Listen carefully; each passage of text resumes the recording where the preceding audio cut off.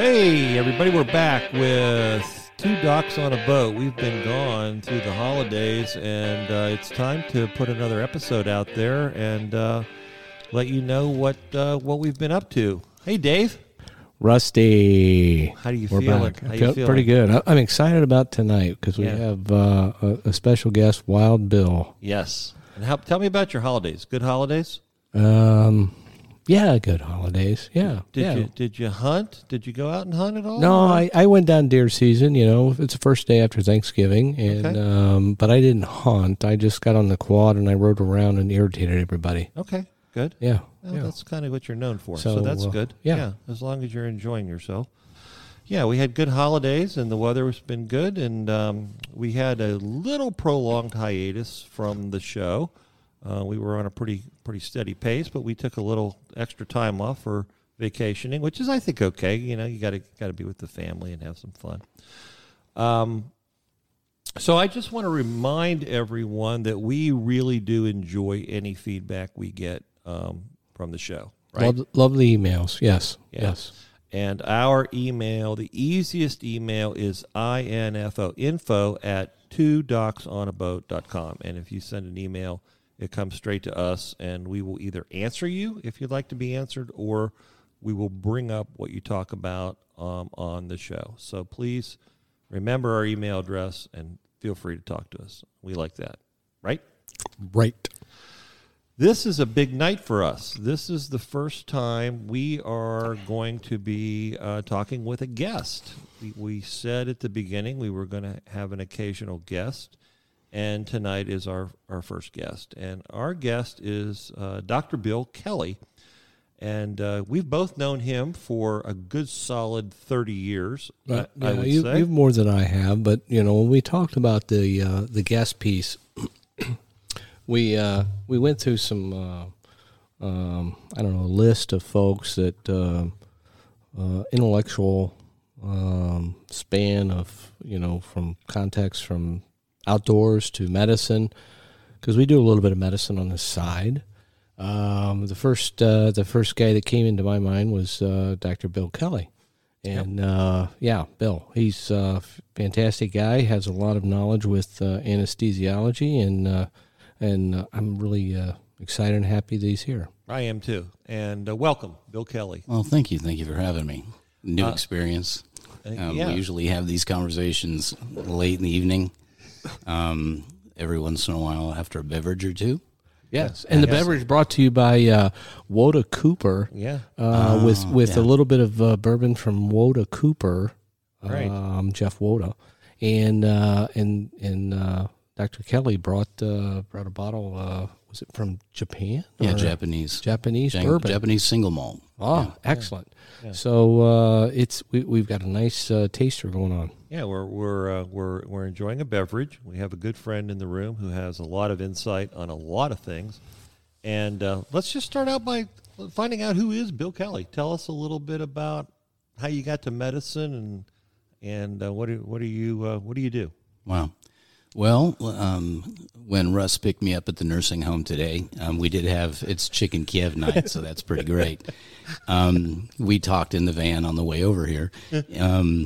So let's see here. As they've already mentioned, I'm an anesthesiologist. I work with Russ actually at a large Midwestern university, well known. These at the front, I don't know if we should use brand marks or trademarks, but, and then I've known Dave for certainly almost as long. Once you get involved in the Woda Tanner tribe, you start to realize very quickly there's a lot of people. Fortunately, they only use about 4 names. And so as long as you yell out Dave, 6 people will respond, and you can move the tree or chop down the And you were immediately welcomed into the tribe. Yes, and you know excellent. That. Yes. So start out in general surgery, switched over to anesthesia, did cardiothoracic fellowship training, and have been out, So let's back up, Bill. Yeah.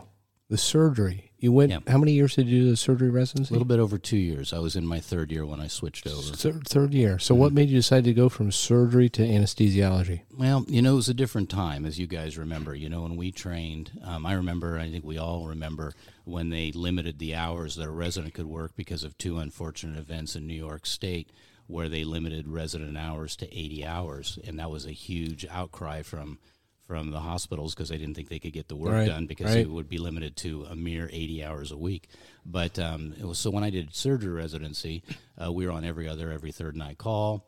You had no time off, no days off. It was just a different world, and those kind of training programs no longer exist. But anyway, I liked the OR and got through a couple of years and enjoyed it. Thought I did a good job, but there just came a point in my life where it's like, where do you draw the line? And so I went into the department chairman and said, "Hey, would you take me on?" Well, first of all, I actually went to my chairman, and you couldn't do this anymore. I'm not recommending this to anyone, but I gave 2 weeks' notice to the surgery program, and then I walked into They probably appreciated that. Yeah, right. And I just said, and then I went and I said, "Would you take me?" And he said, "Yeah, we could." And so I said, "Okay, can I have a week to go home and see my family?" And he said, "Yes, you can." Perfect. And then I came back and started anesthesia. So I made one of the biggest career decisions in my life, pretty much. Do you think it worked out well? You like it? I mean, I think it's been a good run. I mean, I think that the good thing about medicine in general, right? You guys remember in medical school, like I liked cardiology rotations, I liked nephrology. I mean, there's just who doesn't love pediatrics? I mean, pediatrics to me is one of the greatest things because kids are just so great. And the only thing you had to know was just immunization profile, right? Did they get their MMR? Did they get their HEP? Right. They get, that's all you need to know. Well, the big trick about kids, I think, is kids generally want to get better. I think that's what differentiates pediatric care from adult care. I think, unfortunately, there's a lot of secondary gain issues in adults. And so,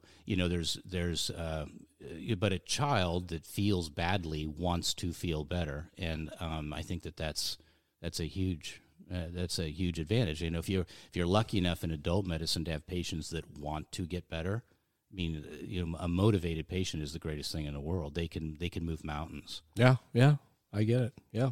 Well, Bill, you've certainly been a big part of my experience for the last 30 years. I mean, you were one of the very first people I met when I came to Columbus from the Cleveland Clinic and to our current career. And we've had a lot of fun. We've had a lot of interesting cases, and you've participated in a lot of family activities. I just want to interject. When I was a resident, I rotated through your department. I had to be a guest of you, and I was I believe I was a first year emergency medicine resident or intern. Intern is the correct nomenclature.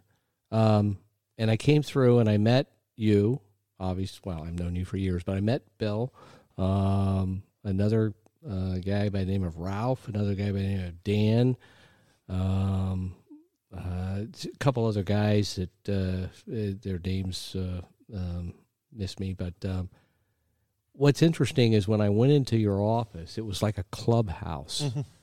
You guys had this great time, and I almost switched from emergency medicine to anesthesia because you guys, I don't know what floor it was, but you had this office with a couch. I don't remember that couch, Bill, and we would sit on this couch, and Ralph would just, theorize of just goofy stuff. Bill would kind of come out with some theories of what's going on with today's medicine. But it was just a fantastic rotation. I rotated, I think at the time I was in the SICU. I can't think of the trauma surgeon resident's name. Was I can't think of his name. We had a couple guys there at the time, and I don't think they're there anymore. And I do remember when you were there, you were involved in lots of really pretty cool cases at the time. Yeah, I went from some really good stuff. General anesthesia to the SICU, surgical intensive care unit for those folks in Tomo, Iowa. I can't think of his name, but it was a phenomenal training experience. I enjoyed every minute of it. It was like when you got kind of done with your daily routine, you'd go back to the office and you guys would be sitting around. It'd be a clubhouse, and I just enjoyed that immensely. I think is that a reflection of our age, maybe, but it's certainly looking back. right? I mean, there was a real camaraderie. I mean, you felt like you were doing something important. I think maybe people, and I wasn't ever in the military, maybe if you guys have been in the military, but I think that's a very bonding experience too. I think when you go through hardship together, that creates a level of intimacy, and I think. And I don't know if things are different now, but I think that in those days there were cliques. I mean, there were groups of people that hung out. We certainly socialized and then also worked together. I think that was one of the best parts. You felt like you were with kindred souls. So when you complained about things, right, or when you right, everybody's laughing, everybody's giving you a hard time, and it was just. A lot of good memories from that, Yeah. I mean, like residency memories. We have the cases you remember, and and you got pounded, but you had that resource of folks that were in your sort of circle of friends, or just you could just kind of bounce stuff off of. And I felt like, even though I wasn't. Even if involved into that particular residency program, I wasn't an anesthesiology resident. I was an emergency medicine intern. I felt, kind of a kindred spirit. Yeah, with you're part guys. of the team. Yeah, you're part of the team. Yeah. Sure. Well, there's a pecking order too, right? I mean, I think there was a certain machismo that went along with everything. So you needed to suffer verbally, but you also needed, but you needed to be tough, right? Yeah, you take a pounding for the team. That's right. And people that couldn't do that, they were given. They were weeded out. Yeah, right. Exactly. So even though looking back, maybe they were the reasonable ones and the sane ones, but at the time you're like, well, I could do this for 36 hours. Right. I mean, right. there was definitely, you felt like you were earning your stripes. So the irony is, as we deviate into the kind of this medical trip, kind of like Grateful Dead, this bad trip that we kind of progress through. As we migrate through this trip, the ones that have made it, those were the ones that really got it, understood, excelled, had the acumen. The ones that said, "Yeah, I can't do this, I can't do that. The attendings make me do this particular procedure. That's not for me." Those are the folks that we see out there that in our own black book that we don't necessarily recommend going to. It's the docs that really went through the trials and tribulations of medicine, and we went through the fire, and we came out the other end knowing what we needed to do, the medical acumen. And so those are the folks that I value as the excellent physicians in our medical community. Well, that reminds me of a time that we were in the what did you call it? The playroom, the playground. What was my clubhouse? office? It was the a clubhouse. We were in the clubhouse. I mean, you had a couch in there. Well, it was a nice couch. It was a nice couch, and I kind of kicked back, and I remember this doc Ralph. Yeah. He would say, "My gosh," he goes, he's looking at me. He's going, "You're stretched out here. You look pretty comfortable. Do you feel pretty comfortable where you're at?" I don't know. Maybe he was busting my chops on who I was and what I was doing, but I don't know. Maybe because I was just relying a little bit on you. You made me think of a time that Bill and I had a discussion, and I've never forgot this discussion about kind of the difference between the academicians who have their names on the billboards with all of their clout in the medical world,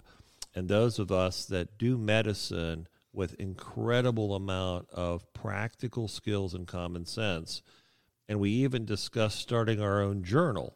Correct. And I forget the and name society. we were going to give it. We were going to give it the name Wow. of like the Journal of Uninteresting but Important Issues or something like that. We had a name for Kind it. of like the Journal of Mundane. I mean, I think that.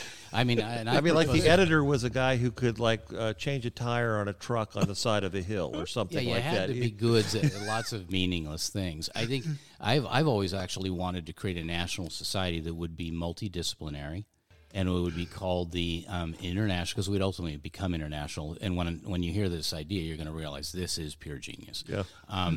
And I want to call it the International Society of Interval Medicine. Okay. Interval. Interval. Think about this for a second.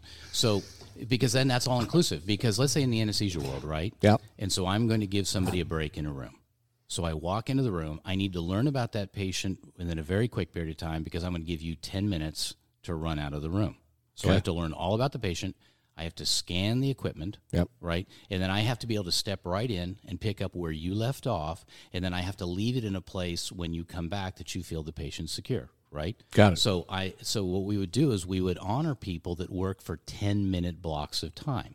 So what we would do then is we could then go to really cool places for our meetings. So like Turks and Caicos would be our national, our annual meeting. Yeah, and got it. All of our talks would be 10 minutes long. Right?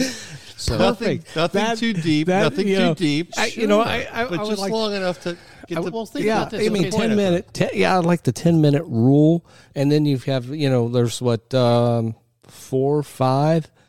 So you've got maybe an hour and a half worth of lectures, and you're done. Conference done. By the same token, when you go back to your institution, you tell them, well, I went to 60 lectures in the Bahamas. It was amazing. People are like, whoa, I mean, you really were. But there were 60 10-minute No, there's certain parts you'll leave out. But think about that. Wouldn't that be great? And then when people mock us, because ultimately people will mock us, because, that's not real medicine. It's like, well, if patient safety is funny, then I guess it's funny.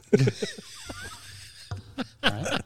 But I mean, it just seems right because there's nursing challenges, there's administrative challenges, but all of them have to be dealt with in a very quick period of time. Right. I think why not? Because the other side of it, let's be realistic, all of us, and as I've listened to Dave talk here, none of us have dementia, although it is a suspicion. But pretty much everybody can stay awake for 10 minutes in a talk, right? I mean, like when you go to a lecture, you can stay awake for 10 minutes. So you can pack a lot of information. About the max, yeah. The hour lectures are a problem. You go to 25, 30 minutes, I'm out. I'm done. I'm done. I'm looking for the bagel. I'm looking for what's on the buffet. Well, most of those people that I think go for an hour, they don't really feel passionate about what they're telling us. No, they're just passionate filling about space. hearing their own voice. Right. They're filling space. Yeah. They're the numbnuts. Okay. The numbnuts that has a degree at the end of their name that we're going to pick and plug them in and plug and play, put a peg in a hole, and then we're going to say, yeah, look, we got Dr. Numbnuts for this lecture. Yeah. We were lucky enough to have numbnuts here this week. Professor Numbnuts. Doctor. What's Professor interesting? Emeritus Numbnuts. And I digress a little bit. Well, when I was a research chemist, before I went to medical school, I didn't realize this, but I had the opportunity. It was bizarre. I don't know, maybe the stars aligned, whatever. But I worked with this guy who from Germany. We hired him as a consultant. This company I worked for, and it was a international surfactant company, and I was involved in the chemistry and the biodegradation of these chemicals. Can you elaborate on what surfactant is? What is it? Is it? Oh, Rusty. It's quaternary ammonium compounds. Well, you're talking to our audience about something that may be it's daily use. People don't Bill realize. and I may understand. Yeah. I'm not sure I understand. It's daily use of quaternary ammonium compounds. It's like shampoos, lotions, and potion. One of the things I wanted to ask you, Bill, and I kind of gave you a little preview on this, is Dave and I do kind of digress into unusual medical stories. You've been doing this for over 30 years plus, and we uphold a certain amount of discretion in terms of names and places and whatnot. Is there a medical story that kind of in the back of your mind that you saw over the years that you would say was a little weirder than the average story that you might be able to tell us a little bit about? Yeah, I mean, I think we've all had weird. I have two stories that come to mind. Both of them, we like our successes, right? Both of them that stick out immediately occurred actually while I was in medical school. So, and the reason I ask you this, I told you, is anybody that listens to our podcast, they love the behind-the-scene medical story. The thing that you don't get on the sitcom or you don't get on the the documentary that guys like us see every day.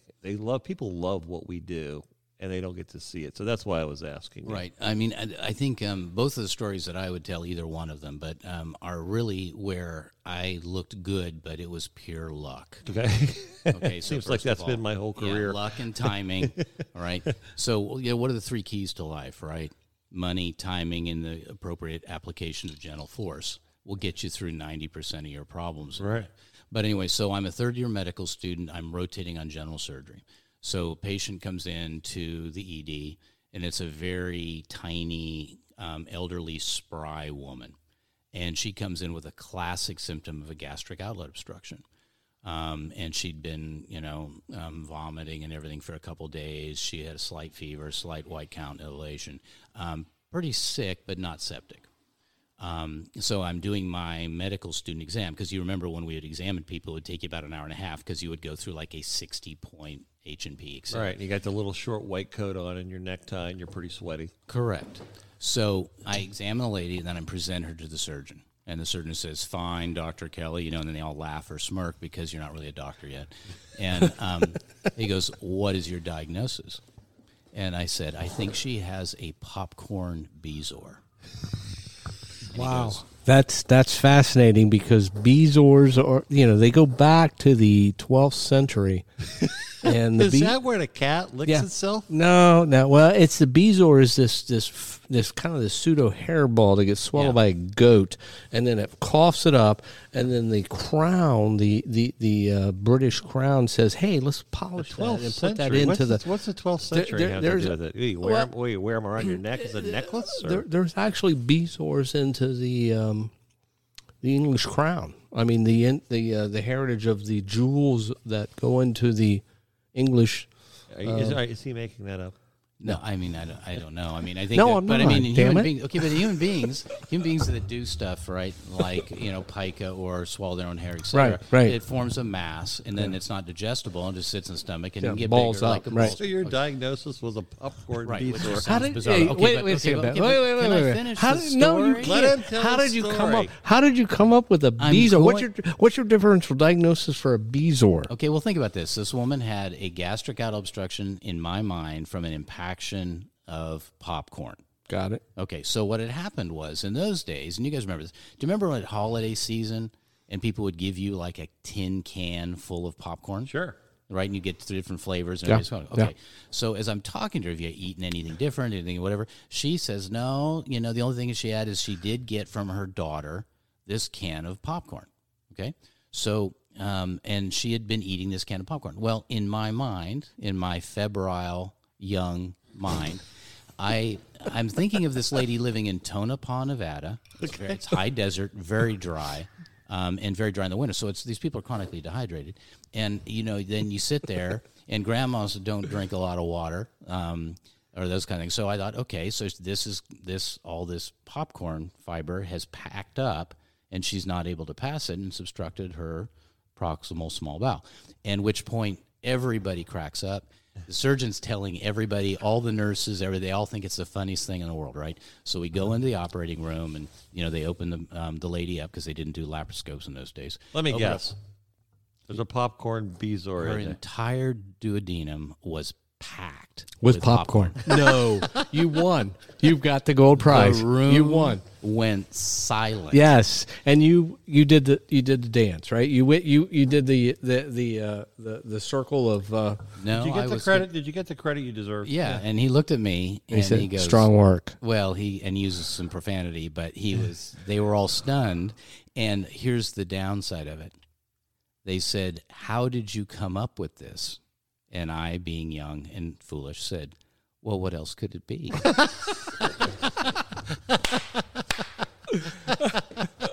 I like it. True Yeah, story. I like it. That's a good one. Yeah, That's solid. You reached down into the bowels of medicine and you pulled out that diagnosis. Perfect. Love it. Dave, is this story helping you develop your thought for the week?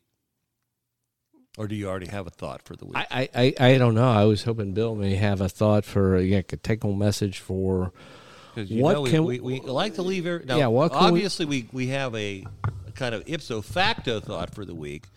Don't eat a bucket of popcorn and don't and get dehydrated. And drink your water. That one we know. Well, if you eat a lot of popcorn, supposedly that can trigger the itis portion of diverticuli. But go ahead, Bill. Okay, pill story. Bill story. We're going to go back to a pill story. So, resident, seeing a patient in clinic, patients on multiple medications, 13 or 15 different medications. Polypharmacy. Polypharmacy. Thank you for the appropriate term. And so nine medications or more is polypharmacy. Okay, good. Thank you very much. And so we'll write that down. I asked him how he possibly kept them straight. And the water cooler, right? Yeah. You go out to the water cooler and get a drink, and there's those big plastic jugs that hold about 5 gallons of water. He goes, what I do is I get a 3-month supply of my pills, and I pour them all into this jug. And he goes, 3 times a day, I go to the jug, and I take whatever 3 pills come out of the jug, because I figure it's going to average out. I like it. I like it. I think it's brilliant. Was he a toothless one-eyed banjo player? He was a pretty robust older guy, but he lived by himself. But that was his solution, was simply, I know I'm supposed to take some of these in the morning. I'm not going to worry about it. I'm just going to, if I get 2 blues and a red, I take it. And then if the next time I get 2 whites and a green, and he lived in a trailer home in Benton County. He's probably 97 years old today, smoking a cigarette and having a good time wherever he is. Yeah. So you know what? So here's the real down-on message, and we all know this. Yeah. People are tough. Yeah. People are way tougher than they think they are. It's amazing. As Dave always says, you can't kill a hillbilly. Well, I would say the Appalachian gene is very strong. It's very prevalent, and you cannot kill an Appalachian gene. Well, I got to say something, Bill. You have lived up to all of my expectations of having you on our podcast, and you are a delight to sit and talk to. We are kind of at the end of our time, and I think it's a good place to kind of wrap it up. I want to say that you have met and exceeded every expectation I have. Bill, appreciate you being here. And we didn't even talk about the moon. Well, I think you're coming back. I don't think this is your last. You're a recurring guest. You might even get your picture on the mainframe there and start looking as part of the group, because you are insightful, you're enjoyable, you have a tremendous personality. You've been a wonderful and loyal friend to me and I know to Dave for a long, long time. It's been great having you talk, and I enjoy listening to you. You're very insightful. Well, thank you for, you're being very effusive, but thank you so much for your time. And this has been a fun. I hope you enjoyed this. Like this before, so this has been a lot of fun. I hope this is fun. This is, we're not professionals at this, as you surely can tell. We are not professional in any way, but we think this is fun. We think we're going to keep doing it. I think it's a small window into the world of medicine behind the scenes and what physicians see. So I think there's some value added piece to it to the general population. But maybe Bill, we can get you in a boat and go fishing. Yeah, I think we didn't even get you that far in this discussion. So we're going to talk about that maybe with you. If you have me back, what I want to find out about though is I want to delve into the behind the scenes, because I don't fish much. I don't hunt things. So I think it would be interesting to hear a little bit more about that process, in all honesty. Well, we can take you down to the hills of Appalachian America, Southern Ohio, Benton County. We'll take you out in the woods. Not a problem. We can get you out there. Yeah, we can. You're pretty adventurous in your own right. Yeah, we can strip you down, buck naked, run you through the woods, see what happens. Yeah.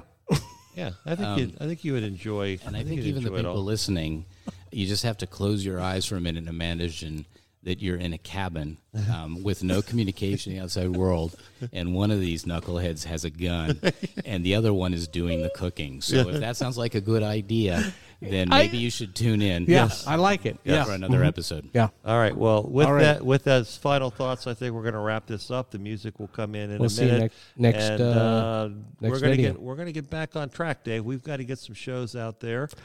Podcast. We've hit 600 listeners. And our goal is to get up quite a bit bigger. So please remember, If you want to tell us what you think, the email is info@twoducksonaboat.com.